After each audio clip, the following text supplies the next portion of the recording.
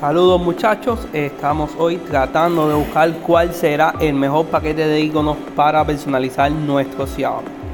Vamos a entrar en la tienda, en el apartado iconos, y aquí pueden ver que yo tengo puesto este de Street, que lo vi y me gustó muchísimo. Recuerden, para buscarlo solamente tienen que entrar aquí en el apartado de la tienda, en la pestaña principal, y poner el nombre Sunset Tree y les va a salir.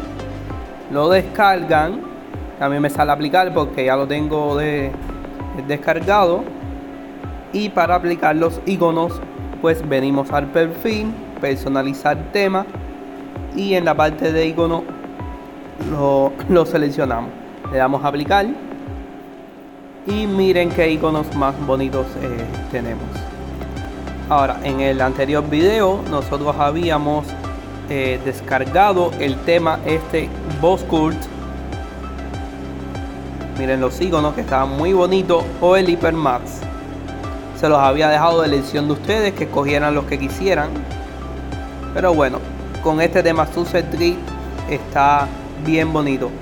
Pero haciendo el video me encontré con este otro paquete de iconos y vamos a aplicarlo para que vean qué bonito. Este va a ser por el que yo me voy a decidir finalmente. Estamos para que apliquen. Miren qué bonito. Ahora, a mí me gustan los iconos un poco metro, sin quitar que esto tiene todos los bordes redondeaditos, también bonitos. Y nada, déjame en los comentarios cuál de los 3 paquetes ha sido el que más te ha gustado y cuál vas a ser el que vas a instalar. Gracias.